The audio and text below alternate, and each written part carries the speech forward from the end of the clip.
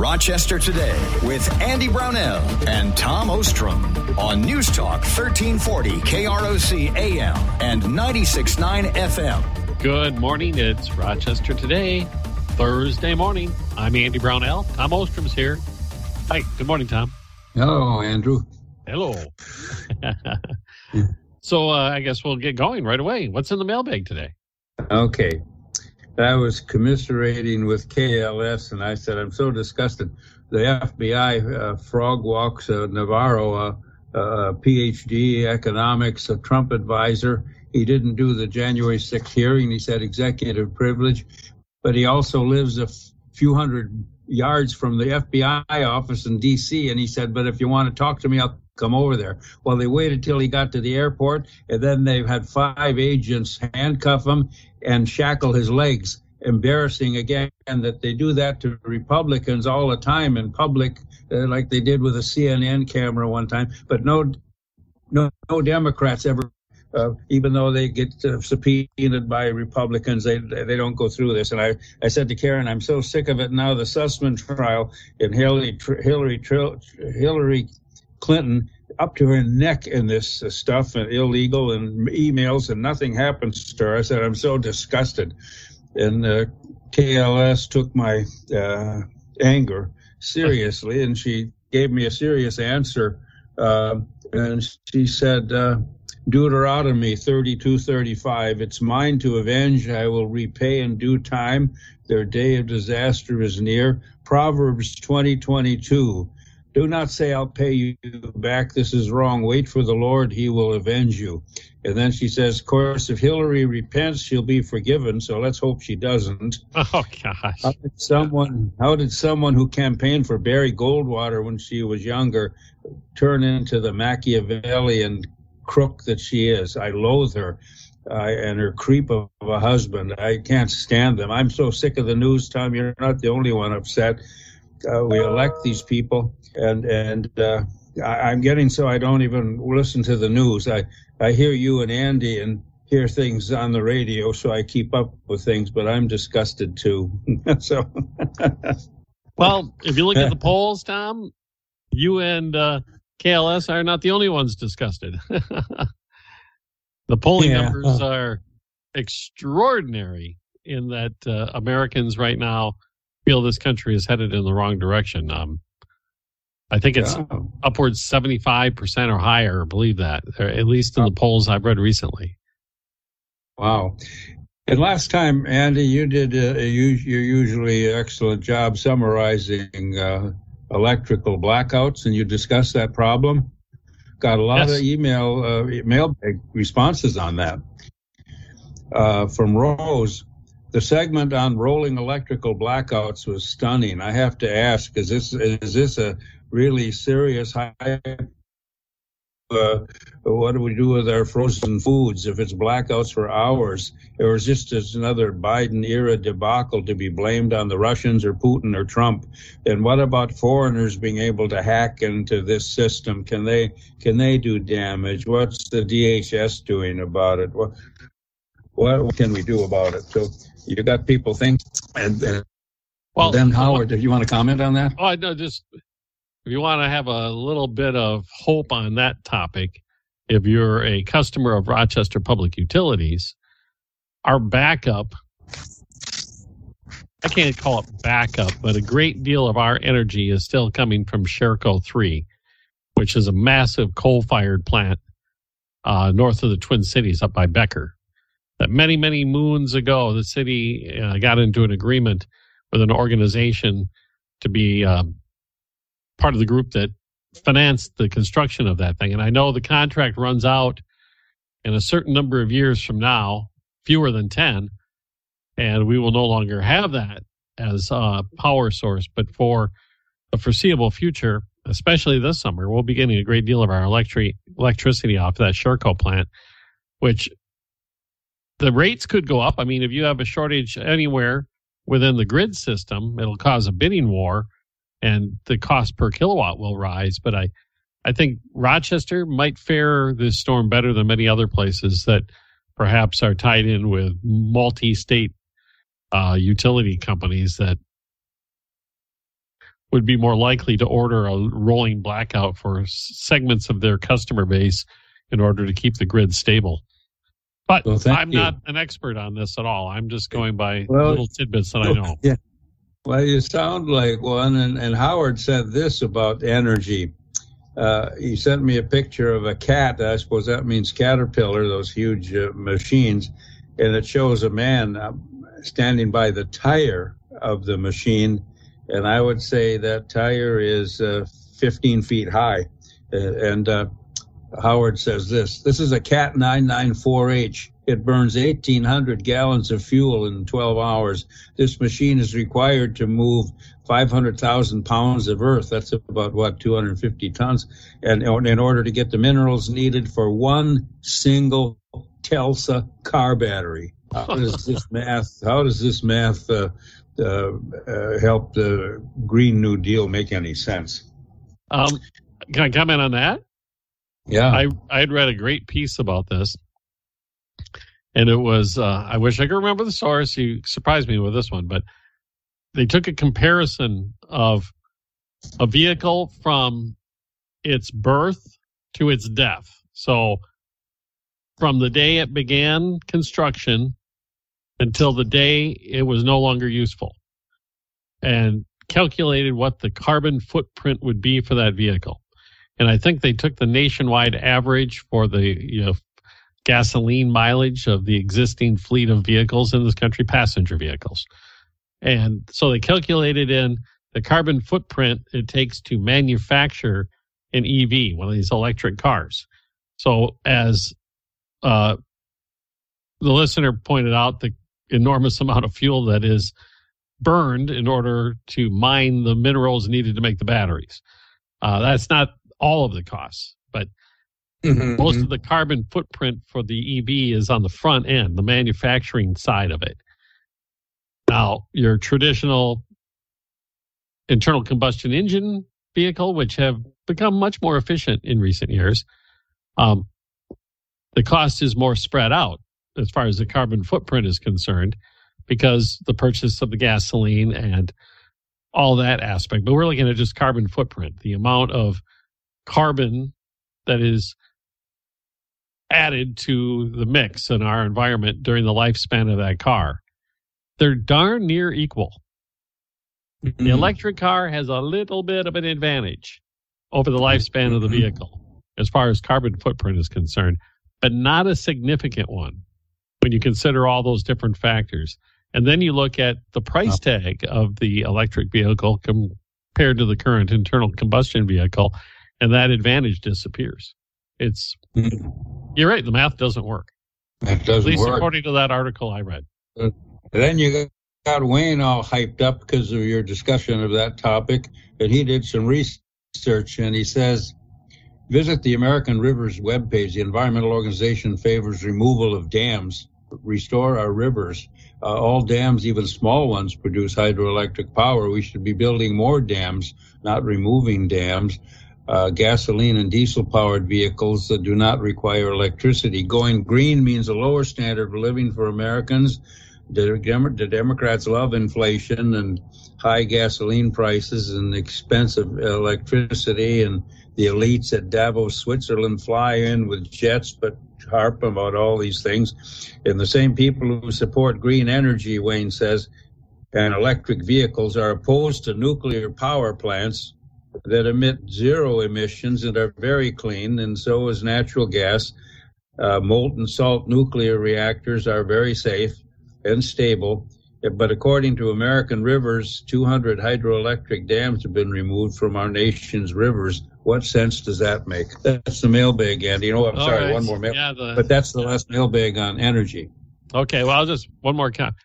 I am fully supportive of moving towards electric vehicles when it makes sense. Right now, both the economic aspect of it and also the availability of the precious metals needed for this battery technology we currently have don't make sense. There simply is not enough of it available, at least available in a responsible and economically feasible fashion. So when you have the government more or less pushing the population towards the electric vehicle platform and abandoning what we do have now in the internal combustion engine, it's going to produce an impossible situation because the automakers will not be able to supply enough of these EVs to satisfy demand, and you're going to have a shortage of vehicles. And that's going to create yet another economic crisis when that comes around. But that being said, if I support the development of the new technologies to make this feasible, I think it's crucial that we move forward. And I'm a big gearhead. I love the internal combustion engine and the sound of it and the roar and the excitement of the oil and gas and everything else. But I recognize progress is progress, and these electric vehicles are the future. Well, I think if they keep a little bit of everything, we're covered for anything too. So for a period of time, yeah, it could improve everything. You know, right. One more. Okay. I thought the mailbag was done, but you have one more. I thought so too, but yeah, this is not energy. This is from Nevada, Dan.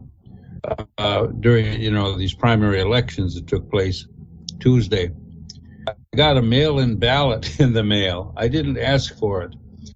If I was a Democrat, I could mail it in and then go vote on Election Day also, or other elections. I think the only way to stop cheating is to have no mail-in ballots and everyone vote on Election Day. And that's one solution. Well, that's what France does. No mail-in ballots. That's the mailbag. Okay, there's the mailbag. We'll take our break and we'll return with more. I'm Andy Brownell with Tom Ostrom. It's Rochester Today on News Talk 1340, KROC AM and 96.9 FM. This is the Family Service Rochester Mental Health with Andy Brownell and Tom Ostrom on News Talk 1340, KROC AM and 96.9 FM. We have returned to Rochester Today on this Thursday morning. All right, Tom, what's happening closer to home on at least your take of it? Pafawa Yang, again, Alpha News. She covers some very interesting, controversial things, and she says this: the Rochester Golf and Country Club reimbursed the Center of the American Experiment $5,300 last week to settle a lawsuit after canceling the group's public safety event in March. American Experiment filed a lawsuit in Olmsted County Court, accused the entity of breach of contract after leftist activists pressured the venue closing on an online petition signed by 90 people. And so the center sued a woman and the club. And on Thursday, American Experiment said it dismissed its claim because the damages were paid fully by Rochester Golf and Country Club, who also held the event anyway at the international airport. So that, I think, brings that matter to a close, unless you have other information, Andy. No, I think it does bring it to a close, and I think from the think tank's perspective, it was a huge success. They got more press out of the cancellation of that event by the Rochester Country Club, got their money back, attracted, 4 times as many people as they were expecting at the other event, at the rescheduled event. It became a statewide story, and I think even some national outlets picked it up. It certainly worked in their favor. So I bet they were happy when they got their $5,000 back to say, yeah, okay, we'll let this go. I'll bet that. And I put in Kristi Noem, the governor of South Dakota, in our Minnesota list because she's a close neighbor. She's after President Biden. Kristi Noem made it clear she has no interest in playing nice with the Biden administration, and she tweeted a statement with a video. It deals with Biden's attempts to force the radical trans agenda on conservative states like hers, and evidently the White House has threatened to take away children's lunch money if states don't pursue the radical agenda on that issue. And Governor Noem says he's targeting states like ours, and we make it clear biological men do not belong in girls' bathrooms.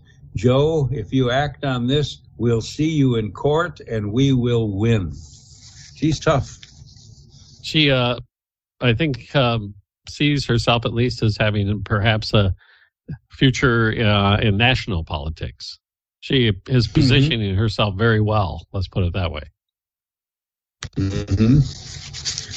But I've often said these conservative women in Congress and the governor, they're tougher on issues and more persistent and aggressive on issues than so many of these wimpy Republicans, especially the rhinos. But even the Republican leader in the House, McCarthy, he just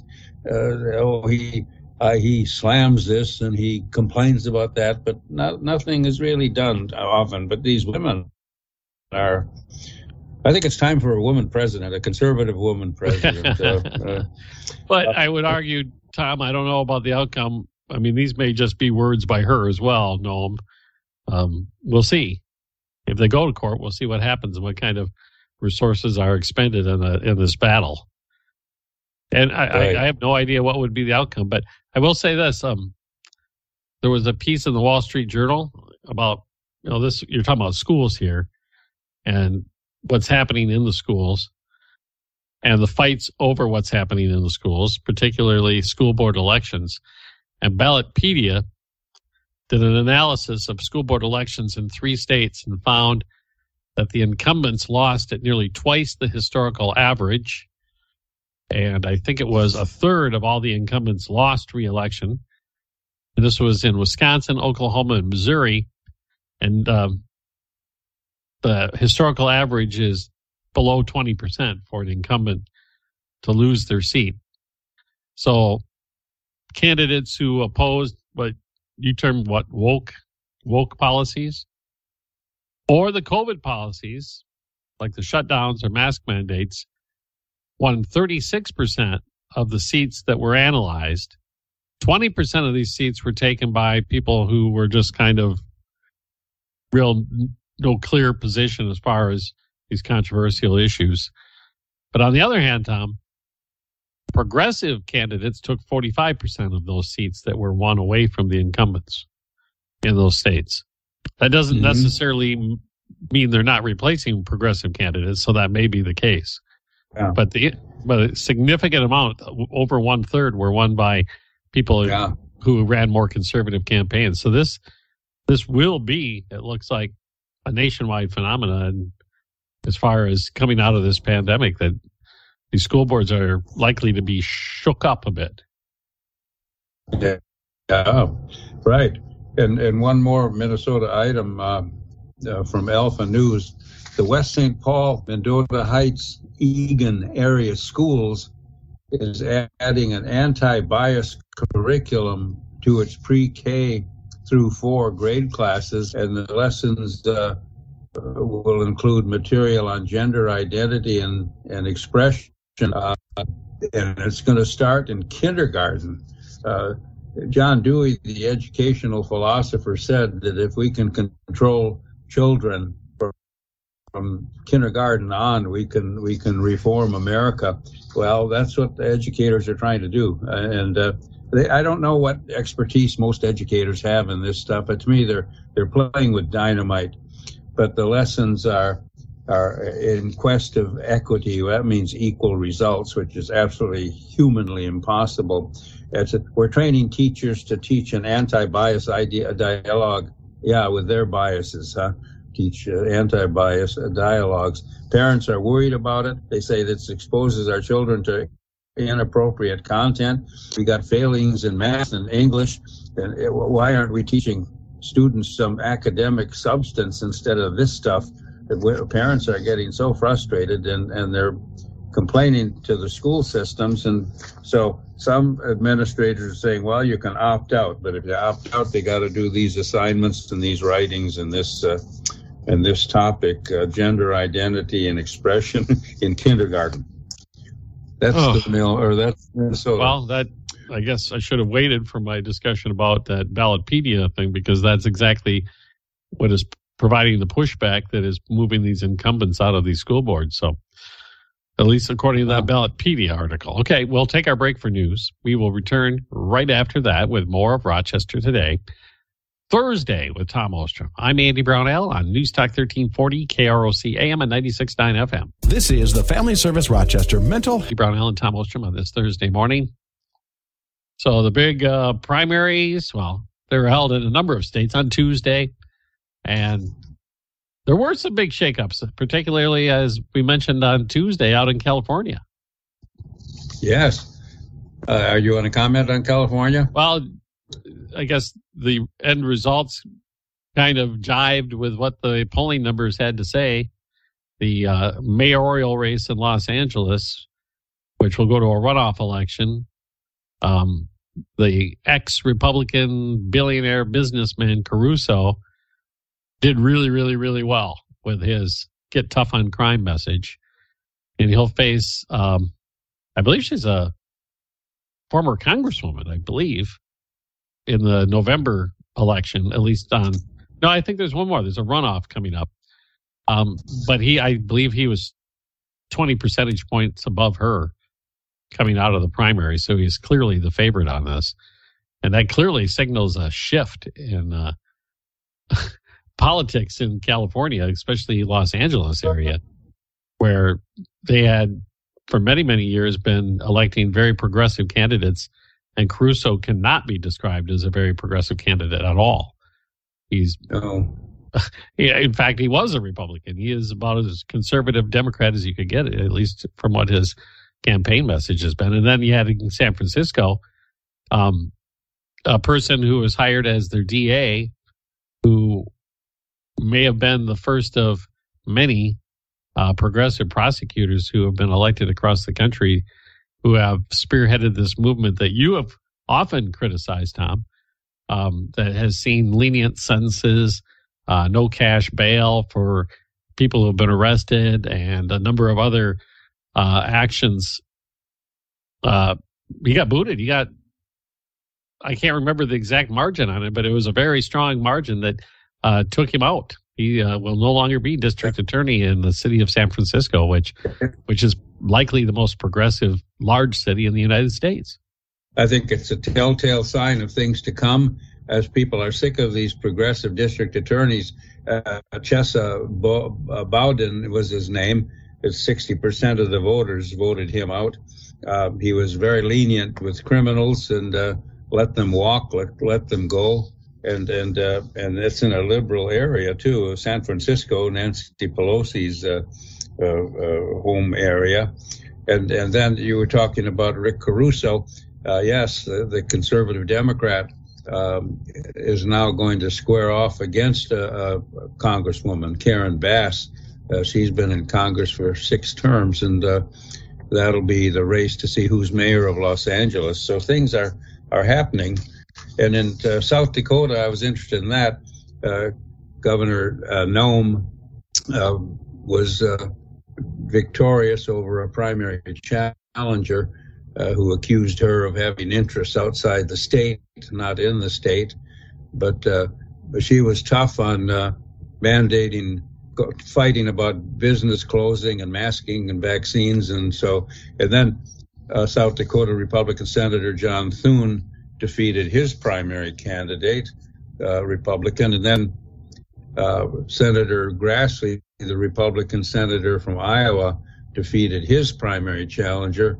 Grassley's about 90 years old, I think, and he does push-ups in front of the camera to show you he's still on target, and he emerged victoriously in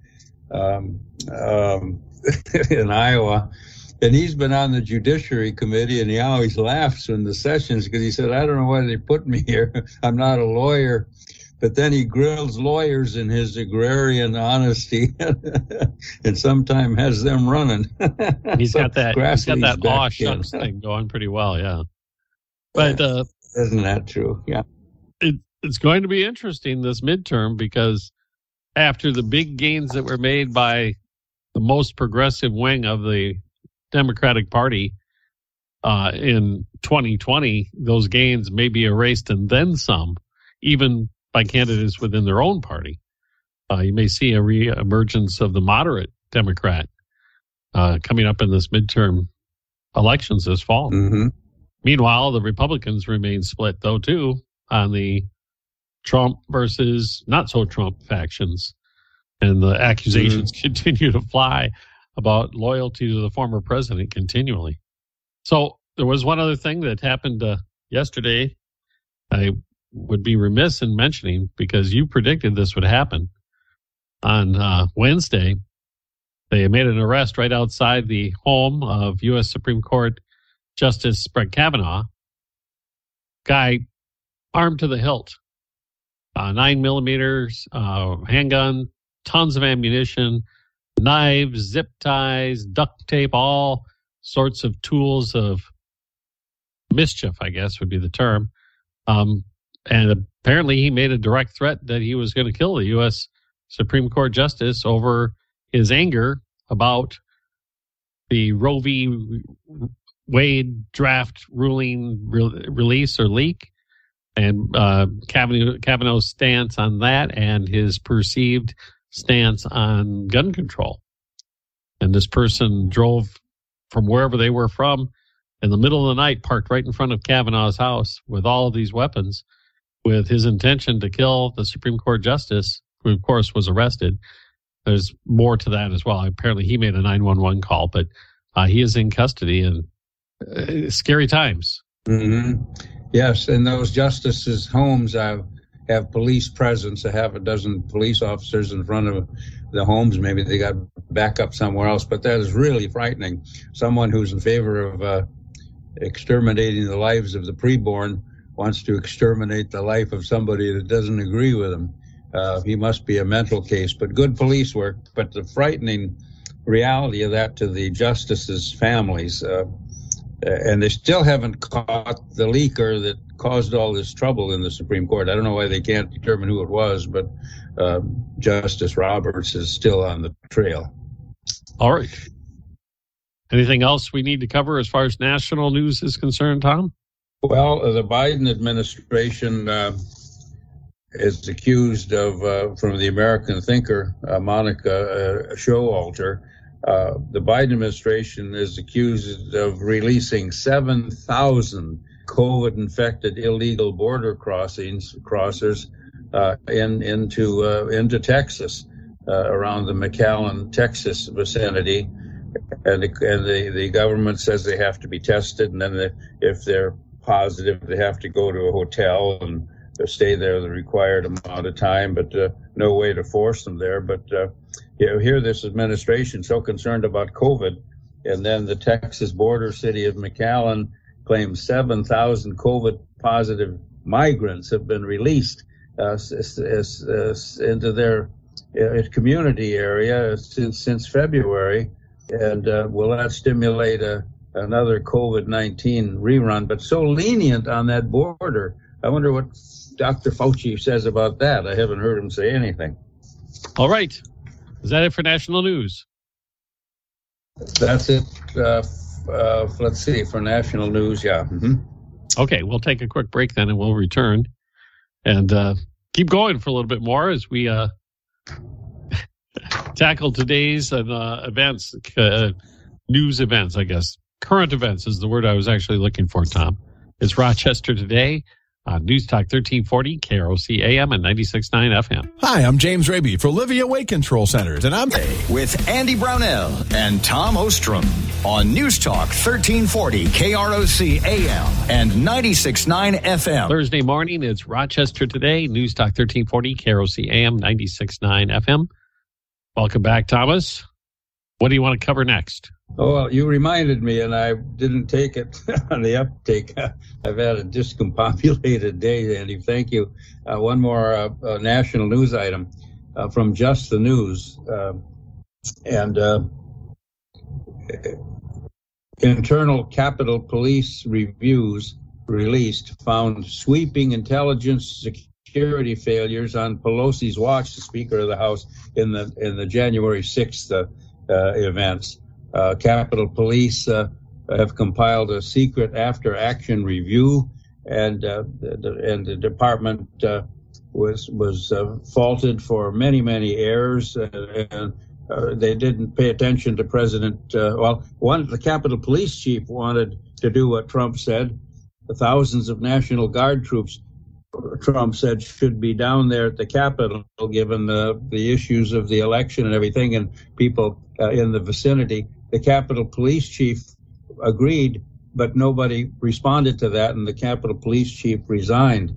But there were all kinds of errors in the Capitol Police agenda. The doors were not locked that should have been, and backup teams were not alert into the sensitive areas where people, in fact, roamed. And so there were mistakes made, and Nancy Pelosi wasn't responsive either to the National Guard request, and she's in charge of security over that.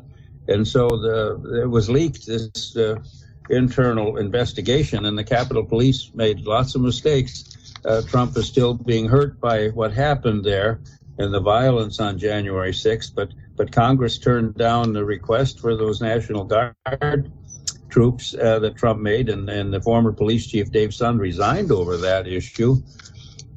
And they didn't give lawmakers an assessment of the department's failing. This internal investigation was leaked.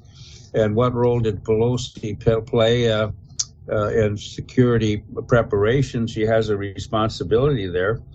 And former New York PD Commissioner Carrick reviewed the report and pointed to the lack of leadership and the errors that were made in the response and in the preparation for what happened. So people are responsible for what they do, but evidently more could have been done. And even police officers gave some of the roamers that came there, passes so they could go into other places. So more to be said about that coming up. But, you go back to, I remember the day that happened and watching it live on TV, and it was surreal that you're right. In some of those camera views that were live from inside the building, it showed the Capitol Police basically standing by and monitoring people as they walked by. It almost looked like they were touring the Capitol, many of them. But then again, we saw the damage that was inflicted on the building afterwards, and we know that certainly wasn't the case. There was quite a bit of bad behavior occurring, and dangerous behavior on top of that by some members of that mob that went inside. It's going to be interesting to see if this changes any minds. My opinion is it won't, because even some of the comments I've heard from members of the committee, the January 6th committee, it seems as if they're hedging their bets on this and acknowledging that the connections that they're seeking to make, which obviously would be to blame Trump for what happened and make it that he was the inciter of what happened. I think I've heard it kind of acknowledgments that, well, not everybody's going to connect the dots the way we connect them. Well, that's kind of an acknowledgement that they're not solid connections at that point.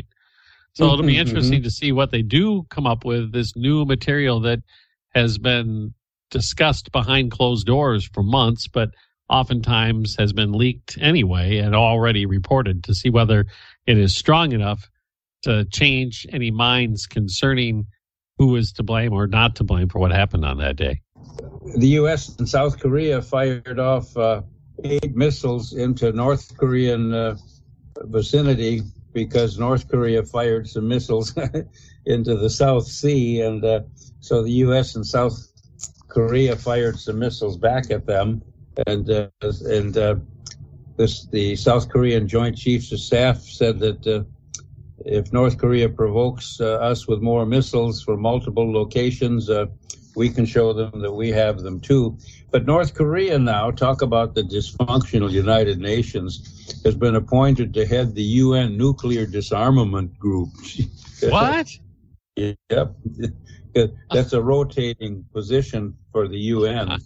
And this group meets in Europe, but So the North Koreans, who are in the process of being rogue proliferators of nuclear weapons, are being put in charge of a commission to police the very proliferation of the weapons. That's right. It's not a permanent appointment; it's a rotating one. But I don't care if it's. It is not. And the North Korean ambassador to the UN and chair now of the Conference on Disarmament, Han Tae-sung, said he's known about the criticism of that appointment, but we need self-defense, he said, until the rest of the world disarms. So, it's just ironical. Very ironical, that's for sure. Yes. And then the Ukrainians had success. They've killed another Russian general in the Ukraine, Major General Kutuzov, killed during fighting. But the NATO chief, the former NATO chief, is commenting that James Stavridis is a admiral in the U.S. Navy, retired, and he said the Russian invasion of Ukraine is going to take a turn. Their Navy is blocking the export of grain from the Ukraine. We've got countries that have food shortages, and we think the next front will be the U.S. Navy confronting the Russian Navy that is blocking the routes of grain transportation into the Black Sea, and that'll be a confrontation coming up, said the admiral. Well, that's a scary thought, a direct confrontation between U.S. and Russian naval forces. Yeah. That would certainly be an escalation. I read also an article that one of those major cities to the east could be on the verge of falling to the Russians, that the Ukrainians may order a retreat of their forces, and that would greatly solidify the Russians' geographic position in that part of the country. And there was speculation, this was the Associated Press reporting this, that could lead to additional calls for the Ukrainians to start negotiations again with the Russians. Mm-hmm. That the Russians may be more open at that point because they had achieved, that Putin would be able to say, we achieved our goals. Mm-hmm. But that was speculation. We'll see what happens. And the Russians are sending missiles into Kiev again, their Ukraine capital, after weeks of calm there. So the fighting goes back and forth, and the end is not in sight. And you mentioned the North Korean provocations. There was a story this week about the actions of the Chinese, and it was on an Australian military plane. I don't know if you read about that the Chinese fighter jet flew in a very dangerous maneuver to be directly in front of this Australian plane, and then released its chaff, which is the anti-aircraft defense, which is basically burning magnesium and aluminum to attract a heat-seeking missile, and did it in such a way that those shards of burning metal could have been sucked into the engines of the Australian jet and could have caused it to crash. Mm-hmm. And the Australians smartly pulled away and did evasive maneuvers and returned to their base. But at the same time, that's a pretty scary encounter. That could have escalated very rapidly if that Australian plane had crashed. It is, and China and Australia are significant trading partners, so these confrontations hurt their economy too. Okay, Tom, we have about a minute and a half left. What do you need to cover? Well, I know you had some things about Canada. Well, Branco, again, is going after Trudeau now, the Prime Minister of Canada, calling him a totalitarian. You know, Trudeau had those Freedom truck drivers arrested and punished, and now Branco says, Trudeau says, who do you think we are? Land of the free, home of the brave? No, we're Canada. We're Canada, and I'm going to arrest more people. And he has. He loved Castro, by the way. He had very positive speeches to make about Castro years ago. So did his father. But he's arresting ministers for holding church services that he thinks are dangerous in time of COVID. And so the state of Ohio passed a resolution to add Canada to the U.S. Religious Freedom Watch list. But Trudeau is acting like a dictator. And I know the response is to the school shooting in the United States and Texas, that apparently Canada has put a freeze on private gun ownership at this point. I don't think they've taken action to remove guns yet, but no additional gun purchases by private citizens. And that's produced quite an outcry by some people in Canada, obviously. Obviously, some others support it in Canada as well. But it certainly is a controversial move on that side of the border. And more people are buying guns in Canada because of his threats. Yeah, it always seems that way, doesn't it? The intended action of a government produces the exact opposite reaction among the citizens. So, okay. Yeah. We have to run, Tom. We're out of time. So you enjoy the weekend, I hope, and we'll connect again next week. I'm sure we'll have tons to talk about. I appreciate it. You bet. Thank you, Andy. All right. Tom Ostrom with us this morning. I'm Andy Brownell, and it is Rochester Today on News Talk 1340, KROC AM and 96.9 FM. Hi, I'm Albert. You care